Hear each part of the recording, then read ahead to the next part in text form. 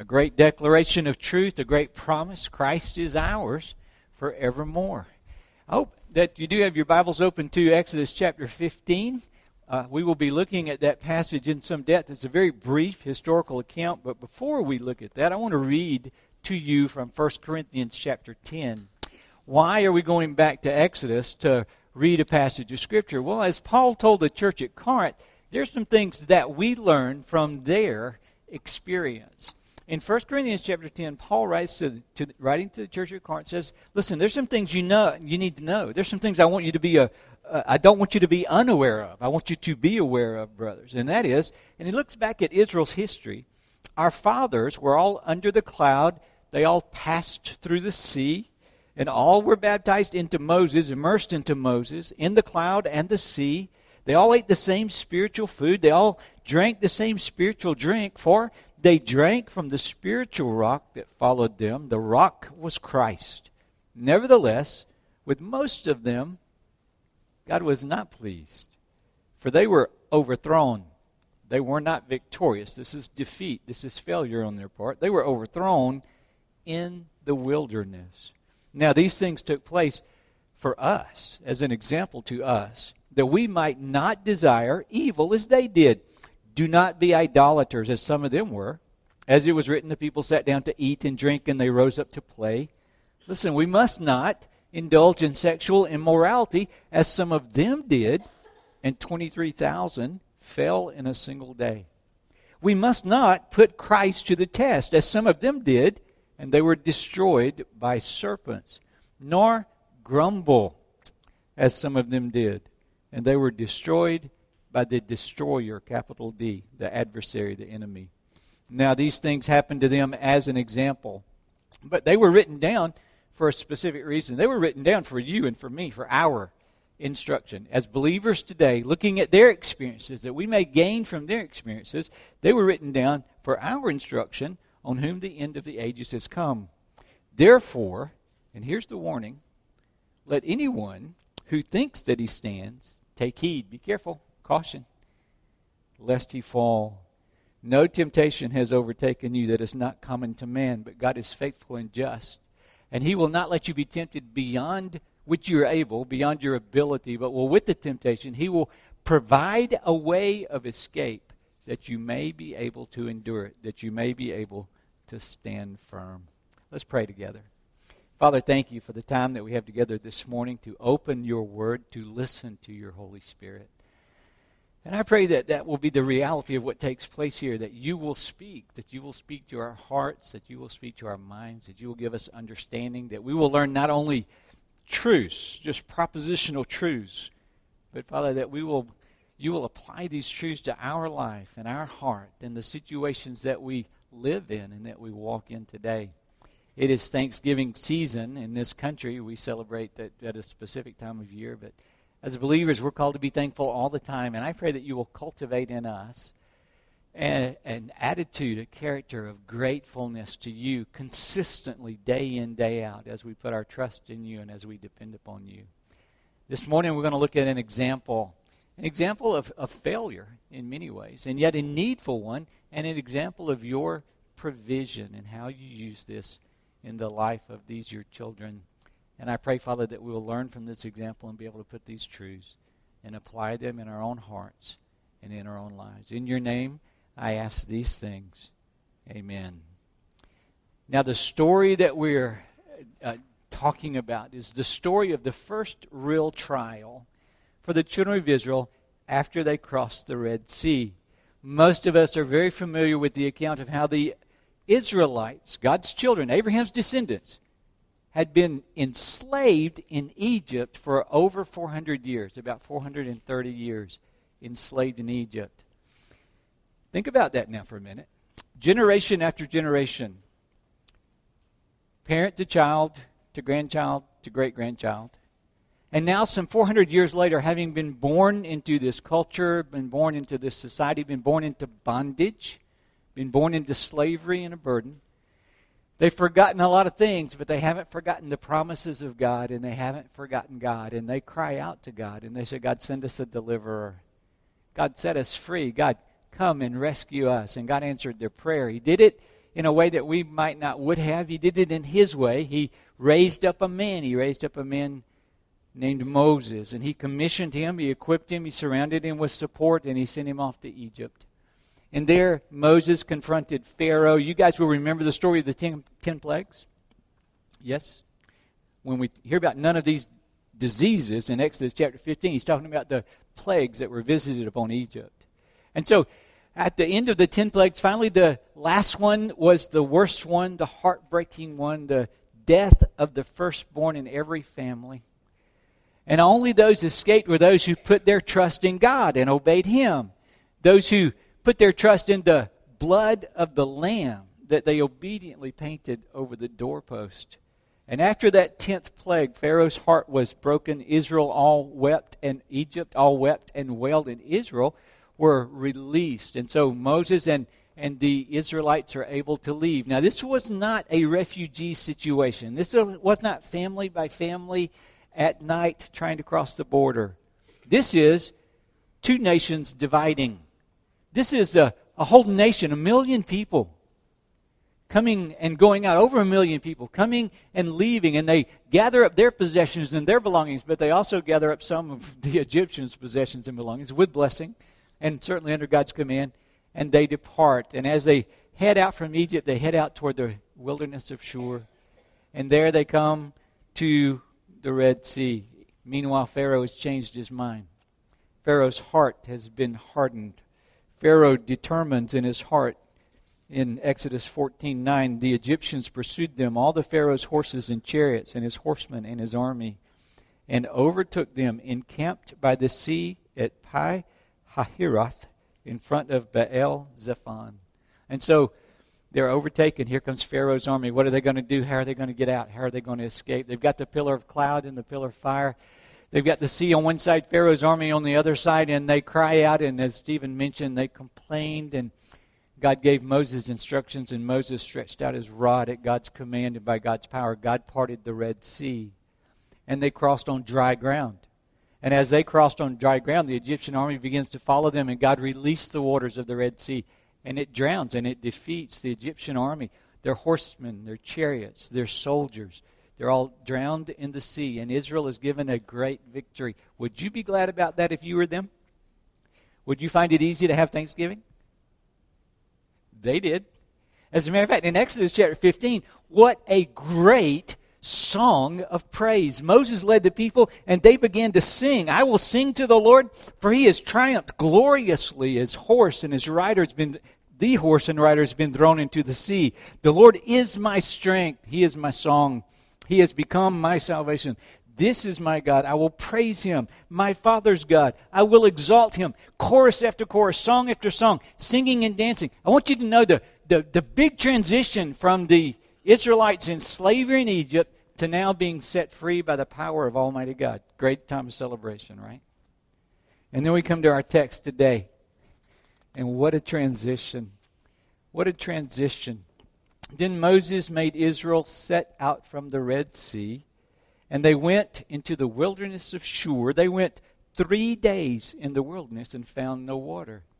And when they came to Marah, M-A-R-A-H, Marah, they could not drink the water of Marah because it was bitter. And that's why they called it Marah. Marah means bitter. It's the same root word as the name Mary. And I want to pause right there, and I want to caution us, because what I hear preachers doing and what I read commentators doing is they say, these foolish Israelites, they just had seen the power of God, and they're 3 days into it, and just couldn't be faithful for 3 days. And it seems like, at least, I'm not excusing them, they were tested and failed the test. But it seems like we belittle the trial that they faced. This is their first trial after the Red Sea, first one. As a nation, under the leadership of Moses, completely dependent upon God, it's their first trial. And in Egypt, there is water aplenty. There is the river Nile. There are wells. There are cisterns. They were not thirsty due to lack of water in Egypt. So they are facing a challenge that they've never faced before. You ever been there? They are facing a situation that they've never faced before. And it's serious. No water, no life. You need water. And imagine this with me, if you will. You're traveling on foot. Pick a trail. We can do the Foothills Trail, Appalachian Trail, or you're walking loops around Conisty Park. And you get up early in the morning and you're traveling on foot and the sun is shining. You're in a wilderness, the wilderness sun, and it's hot. And you're traveling and there's no water. But not only are you traveling, but you've got your wife and you've got your kids. As a matter of fact, let's go further than that. You've got your in-laws and your cousins and the people next door and the people next door to them. There are 1 million of you walking down this trail. And there's no water. And you get through the morning and you think, well, maybe, there'll be water coming along. Maybe we'll have some rain, some water will come. You get to the end of the first day and the babies are crying. The animals are complaining. Nobody's really happy, but it's just one day. As uncomfortable as it is, it's just one day. And then day 2 comes. And you wake up with hope. Surely today we'll find water. And you set out, you pick up your burdens, you pack up your belongings, you round up your livestock, and you begin to walk across the wilderness. And there's no water. And all day long you're looking the horizon. Hopefully there'll be an oasis somewhere. Just look for the palm trees. Look for the lake, look for the river, look for the stream, look for the fountain. Where's the water? And you make it through the day, you get through the evening, and you think, well, we might not make it. It's our first time out of Egypt. It's our first time across the wilderness and as a nation. It's our first time out here. And this is nigh on unbearable. We are thirsty. But not only are we thirsty, we're in danger of our lives. We're in danger. The baby's in danger. The lambs, the sheep, the goats, the oxen, they are in danger. And you wake up on day 3 and you begin to walk and you begin to walk and you begin to walk and you begin to lose hope. And you begin to complain.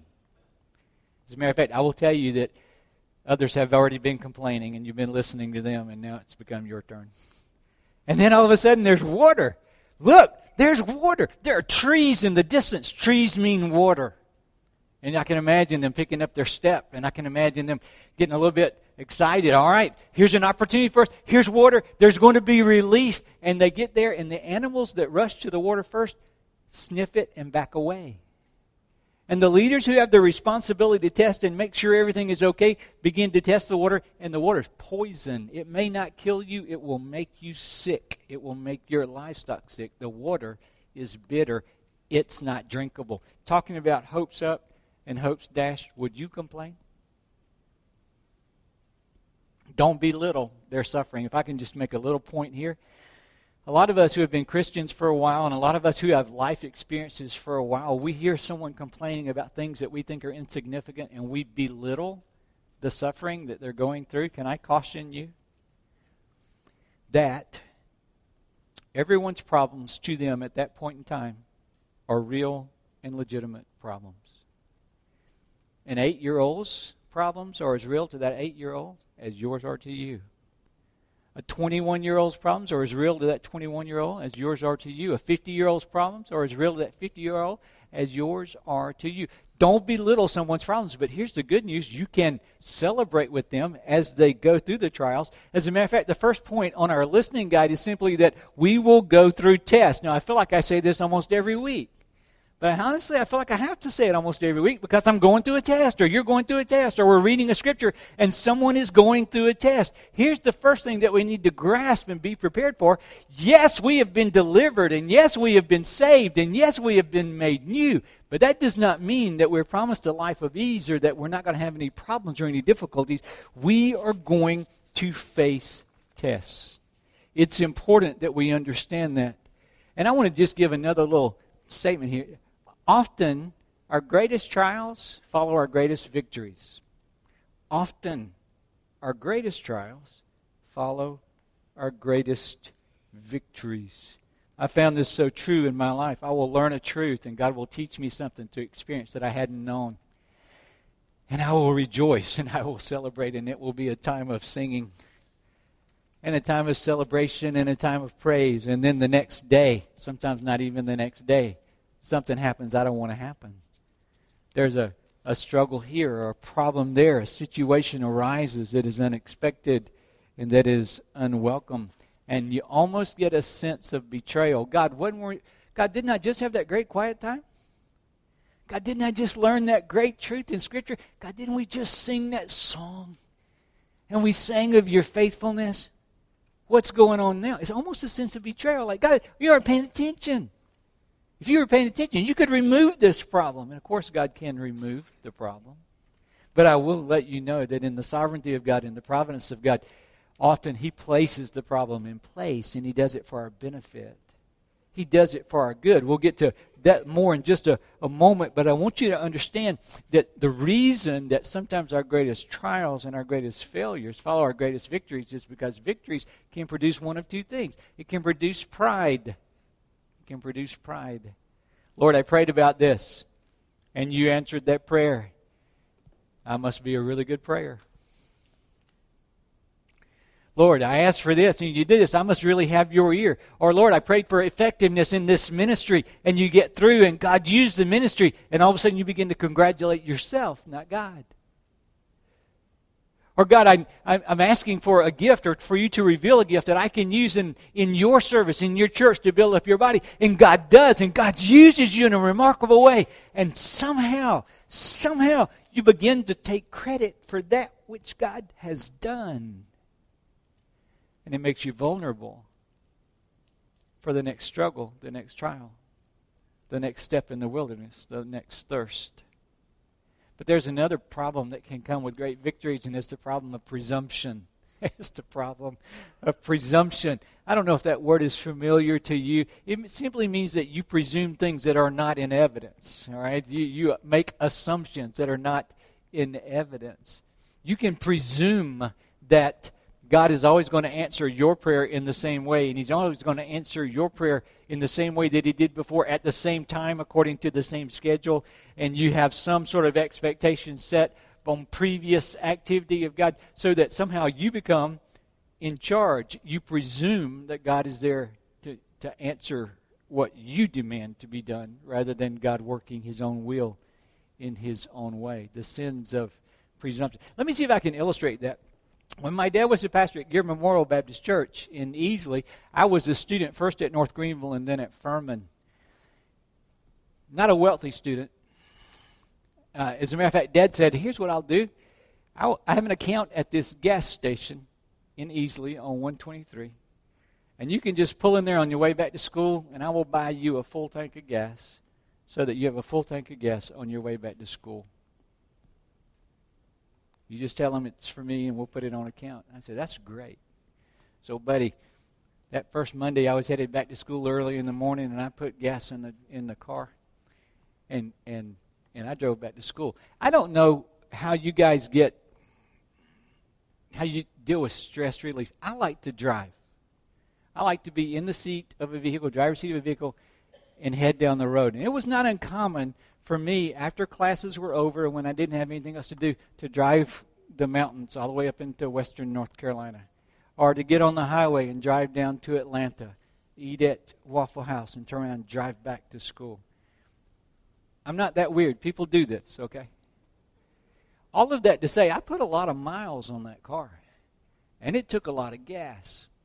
And the first month that Dad got the bill from the gas station, he called me and said, son, we need to talk. I committed to providing you gas for your needs at school. You seem to be making laps around South Carolina. You are presuming upon my grace, and as a result, you don't get gas at that gas station anymore. What gas you get, you pay for. It was fair. I used up maybe 3 months' worth of gas in 1 month. But I want you to understand, we can do the same. We can develop the same attitude with God, that somehow we're God, we're in charge. He responds to us rather than us responding to Him. The sin of pride and the sin of presumption comes because often our greatest trials follow our greatest victories. But I want you to understand that I don't see a lot of presumption here. We can assume some things from the text, but there's another truth that we need to hold on to when we know that we're going to face trials, is that these trials are an examination and they are essential for growth. God freed the children of Israel. He freed them out of Egyptian slavery. He brought them into the wilderness. But God was not willing, not His plan, to bring slavery and slaves and slavery-minded people into the promised land. He was going to bring His people, inheritors of His kingdom, warriors of His army. And so there had to be some growth. There had to be some training. There had to be some equipping, examination that needed to be done. Examination is essential for growth. Our text tells us that God tested them. The same God who brought them to the Red Sea brought them to the bitterness of Marah. And it was good that He did so, because while they were out of Egypt, there was still a lot of Egypt in them. While they were freed from Egypt, they were infants in this relationship. They were learning what it means to be God's people. He was testing so that they would know, do they have faith in God? They thought they did. Did they have faith in God after the Red Sea and that song that they just sang in the first part of chapter 15? Oh yes, God is our strength and He is our Savior, and we will build a habitation to Him, and we enthrone Him and we honor Him, and He is God who gives us victory. He is our salvation. He is our Savior. We trust Him. And yet 3 days later, the same God who parted the Red Sea could have created a fountain in the wilderness. The same God who was dependable at the Red Sea was dependable in the dryness of the wilderness. And yet, their faith was weak. Matter of fact, their faith was gone. They failed the test of faith. How do we know that? Verse 24 says the people grumbled against Moses, saying, "What shall we drink?" I want you to note, they were grumbling against Moses because Moses was right there. They were grumbling against God in the situation that God had put them in. Moses was simply God's representative there. And their grumbling was demonstrating a lack of faith, a lack of confidence in God. The God who divided the sea can cause water to spring from the ground. They should have called to Him. They should have trusted in Him to keep His promises, the promise that He was taking them to. That was what they celebrated just a couple of verses before. But rather they began to murmur and they began to complain. And by the way, if you want to know where there is a weakness in your Christian life that God is working to refine, what do you complain about? What is it that causes you to grumble? Because I want you to understand, grumbling is a way of life. As a matter of fact, we invite it nowadays. We're like, give us an evaluation, give us an review, tell us what's wrong. Tell us, evaluation and review is important. We must be evaluated. We must be tested to know where God is acting strongly on our behalf and where we're trusting Him and where we are weak in our faith, where we need to grow, where we need to develop dependence. You need to know where you are on the map so you'll know where you're going. And so the testing is valid and it's valuable, but it should show us what the next step is, the next direction that we head.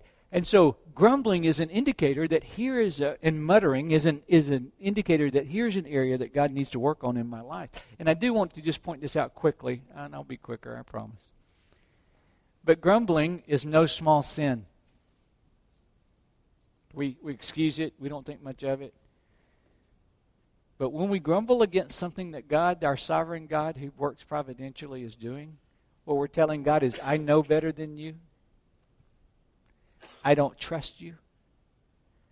Maybe I don't like you and I don't like what you're doing at this point in time. The Israelites failed the test of faith. They weren't faithing God, but they also failed the test of affection, of love for God. God, I love you when you part the Red Sea and defeat my enemies. But God, I'm not sure if I love you when I'm thirsty. I'm not sure I love you when it's hot outside and I have no place to go and I can't figure things out on my own. And we need to make sure that when we go through these times of testing that we see them as times of evaluation, that we see them as time of God revealing to us areas that He's working on our life. I believe they failed the test of faith. I believe they failed the test of love. Which leads us to the next point. Tests provide essential experience for maturity. You grow through times of testing. Verse 25, the next verse in our text says, He cried to the Lord. This is Moses crying to the Lord. And the Lord showed him a log or a tree, and He threw it into the water, and the water became sweet. It is only in the trials that we find our weaknesses and God's grace. and God's sufficiency. It is only when we come to the end of ourselves and turn to God that we experience firsthand His faithfulness to us. A summary of what happened at Marah is simply it was a place of bitterness and disappointment. The people complained, Moses prayed, God answered, and the bitter became sweet. That's a summary. Here's some things that we need to remember about this. Number one, God works in unexpected ways. If I would have been at Marah, I don't know about you, but I would have said, Moses, that rod you held over the Red Sea, stick it in this little pool and swirl it around. See if God will make the water sweet. And yet that was not how God chose to work. God will hear your prayer. He will answer your prayer. But He will do things according to the counsel of His own will. And He will move and work in unexpected ways. We have many testimonies in our life of how we had a need and we had a situation that we were facing, a trial, sometimes a very serious trial. And we cried out to God and we prayed and God made provision and it came out of the blue in a way that we would never have expected, or from a person that we would never have expected, or in a means that was only by God's grace and by God's wisdom. It is only when we come to the end of ourselves and turn to God that we experience His faithfulness. He does things according to the counsel of His own will. He does things in ways that are new and are different, and we like for God to work in predetermined ways that we can count on according to our schedule. We'll pray. Lord, we'll give you 24 hours after we pray. You know God is never late, right? Do you know God is never late? We all know He's never early, but He's never late.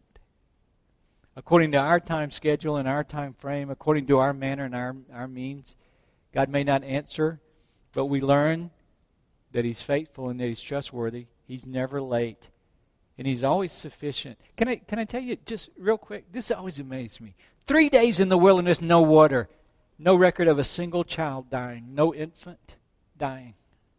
3 days in the wilderness with no water, no record of a single lamb or an oxen dying from lack of eating. You know what God does? God in His sovereignty will put situations in your life and you're going to say and you're going to think, nobody's ever suffered like this before. Nobody knows what I'm going through. Lord, this is impossible. I can't bear it. And God is doing that so that you will come to the point of I can't bear it, and you will learn complete and total dependence upon Him. He is faithful and He is trustworthy. And He brings us to the end of ourselves so that we can be totally and completely dependent upon Him. That's the second observation here. We must cultivate daily dependence upon God alone. They couldn't make the water sweet. Not even Moses could make the water sweet. God did it, and He did it in His own way. I don't know if you guys remember Hudson Taylor. He was a missionary who went from England to China and carried the gospel, permeated a whole continent with the gospel. He had no mission sending agency.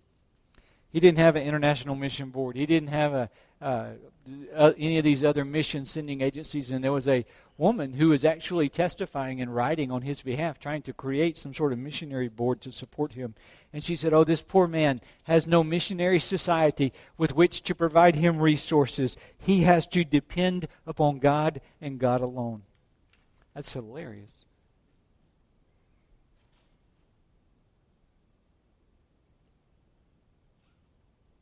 Do you get the irony?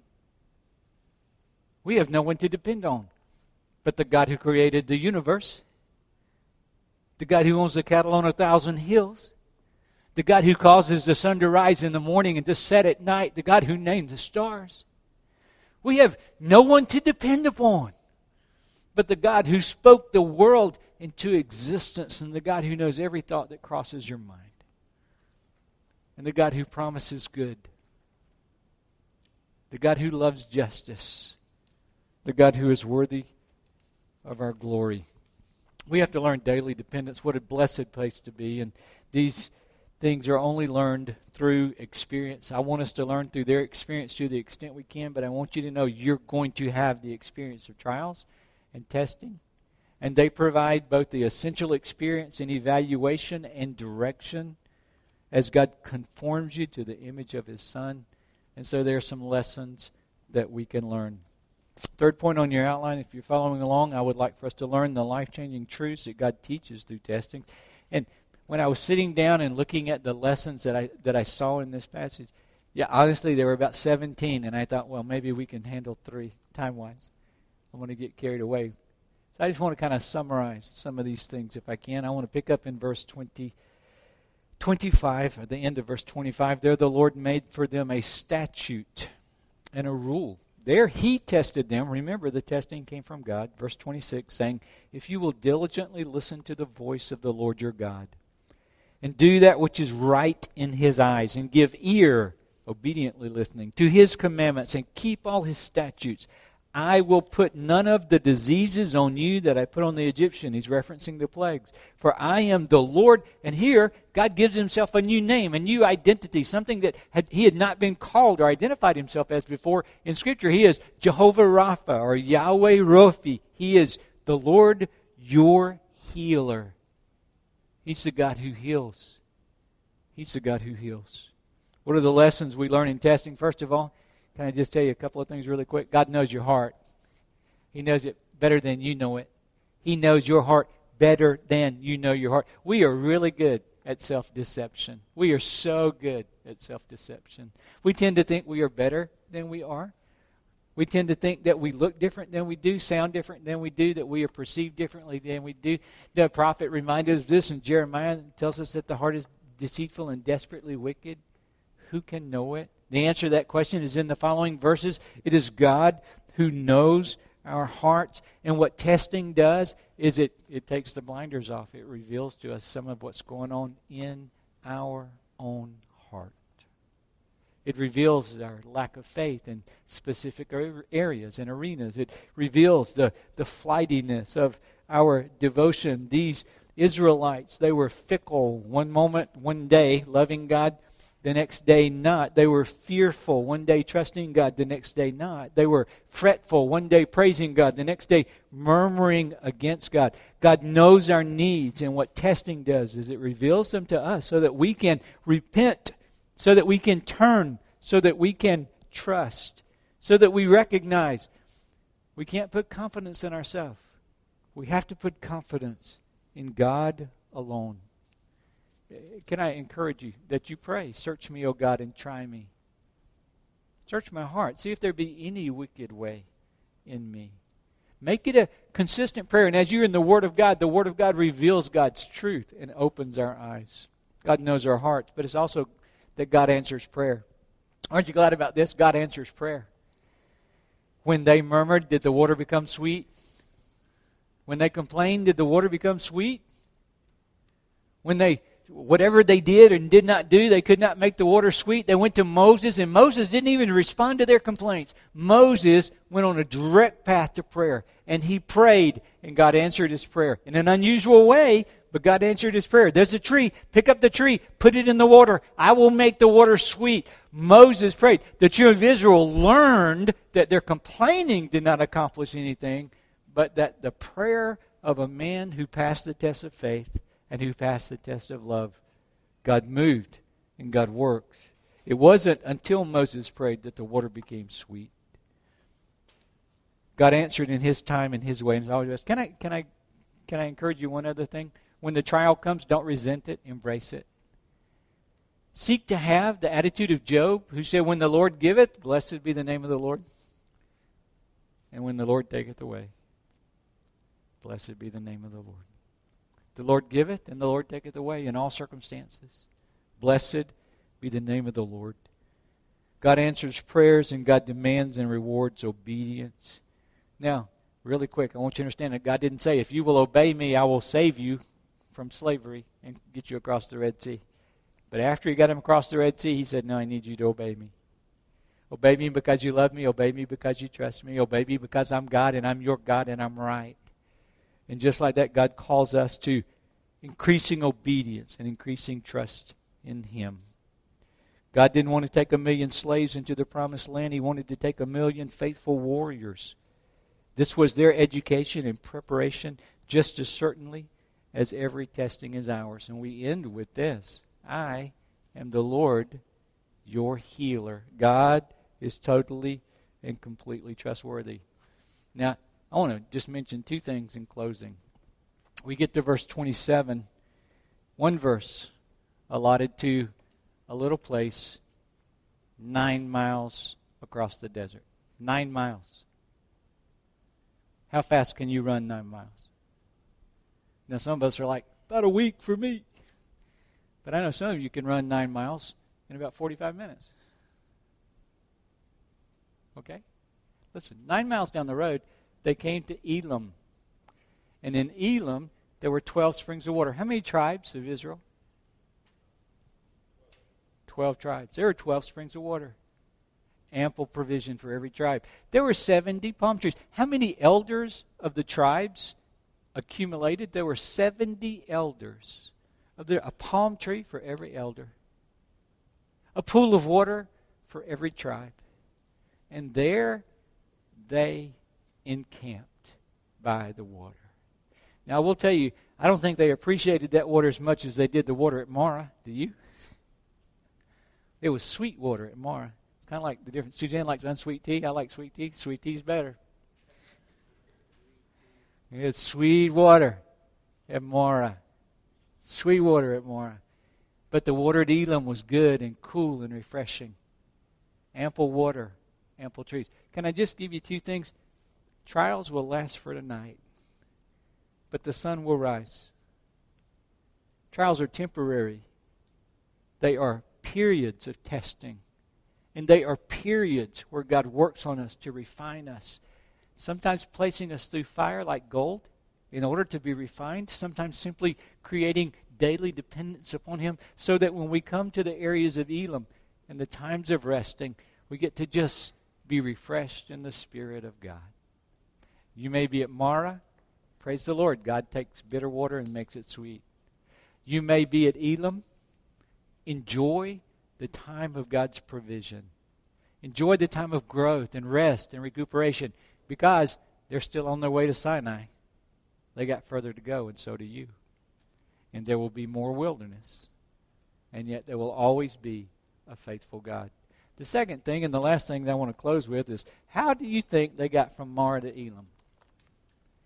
How do you think they got from Marah, where the water was bitter and became sweet, to Elim, where there was time of refreshing and plenty of water and shade? You know how they got there? They kept going. They kept going. We need to not grow weary in well-doing. We need to not be weakened in our faith. We need to not look at the road that lies before us and look at it with discouragement and how overwhelming it is. We need to look at it through the lens of Almighty God, who says, I have a place promised for you. Certainly we have an eternal home that has been prepared for us, and we will go there, and we can always be thankful about that. But I want you to know, He's got plans for you this week and next week and in 2023 and in 2025 and over the next 10 years and over the next 15 years. And He will, and 30 and 40 and 50 and 60, and as long as He leaves you here until He comes back and takes you home. Either He comes back and brings us home or He brings you to Himself. He's got plans for you. And for you to walk in the fullness of God's plan requires daily dependence upon Him and a willingness to keep going, resting and trusting in Him. A lot of us love the story of Elijah on Mount Carmel, where the prophets of Baal were defeated and God sent fire from heaven. But keep reading. In a very short period of time, Elijah is despondent, depressed, and fleeing to the wilderness. But keep reading. God meets him in the wilderness and is sufficient for every circumstance and for every need. We can be thankful for the faithfulness of our God. Whether we're in the wilderness, whether the waters are bitter, or when God makes the waters sweet. So our prayer is that God will create in us continual dependence and continual gratitude upon Him. Father, thank You that You are the God of the Red Sea and deliverance. You're the God who saves. You're the God who rescues and cleanses and forgives. You're the God who washes and who makes us new. You're the God who takes up residence within us, who writes our name in the Lamb's Book of Life. You're the God who promises to never leave us and never forsake us. You're the God who is completely sufficient. You're the God who is not deceived by us, even when we deceive ourselves. You know our hearts. You know them in their completeness, in their entirety. You know our greatest need. You know how you can be your life living in us and through us as we continually turn our attention and our hearts over to you, as we live and walk in dependence upon you.